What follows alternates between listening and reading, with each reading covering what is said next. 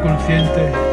Laglos produce con palabras. Hay cosas que pasan que por desgracia dejan vacías las casas. Muchos negros hacen tristes las fachadas. Qué lástima que lágrimas en las mejillas no resuelvan nada. El sol no brilla y la oscuridad da miedo y nos acaba. Epitafios son secretos, darlos a conocer en vida es un desafío para el mundo completo.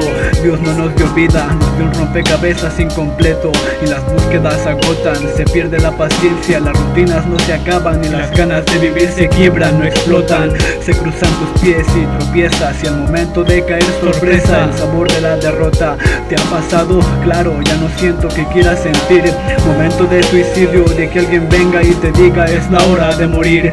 Sea cual sea la forma, ya no resistes. Te veo muy triste y nadie puede intervenir. El pasado no se puede corregir. El futuro dicen que sí, pero no se puede predecir. Y el presente es tiempo de vivir feliz, tiempo que no se puede decidir. Si ayer murió tu padre, tu madre, tus hijos, amigos, abuelos, quién sabe, estarán en sensaciones, sonidos, sabores, visiones, colores, lugares que la mente del hombre no resuelve y en donde lo físico no cabe.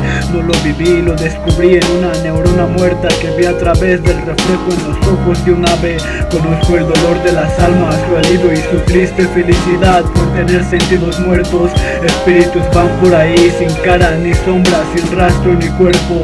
Van a donde vayas sin salir de aquel desconocido puerto. Pintarán de otro color tu aura, los recordarás a cualquier hora. El llanto poco demora y el dolor es directo, pues no ha conocido la metáfora. He visto cómo sufren realidades que no se aceptan, pero que se reflejan en la cara. Luego se les nota en la mirada aquella tristeza tan tranquila y tan clara. Después de todo pasa el tiempo y dicen que el todo lo repara. La vida es un ciclo, empieza, acaba, empieza y nadie lo para.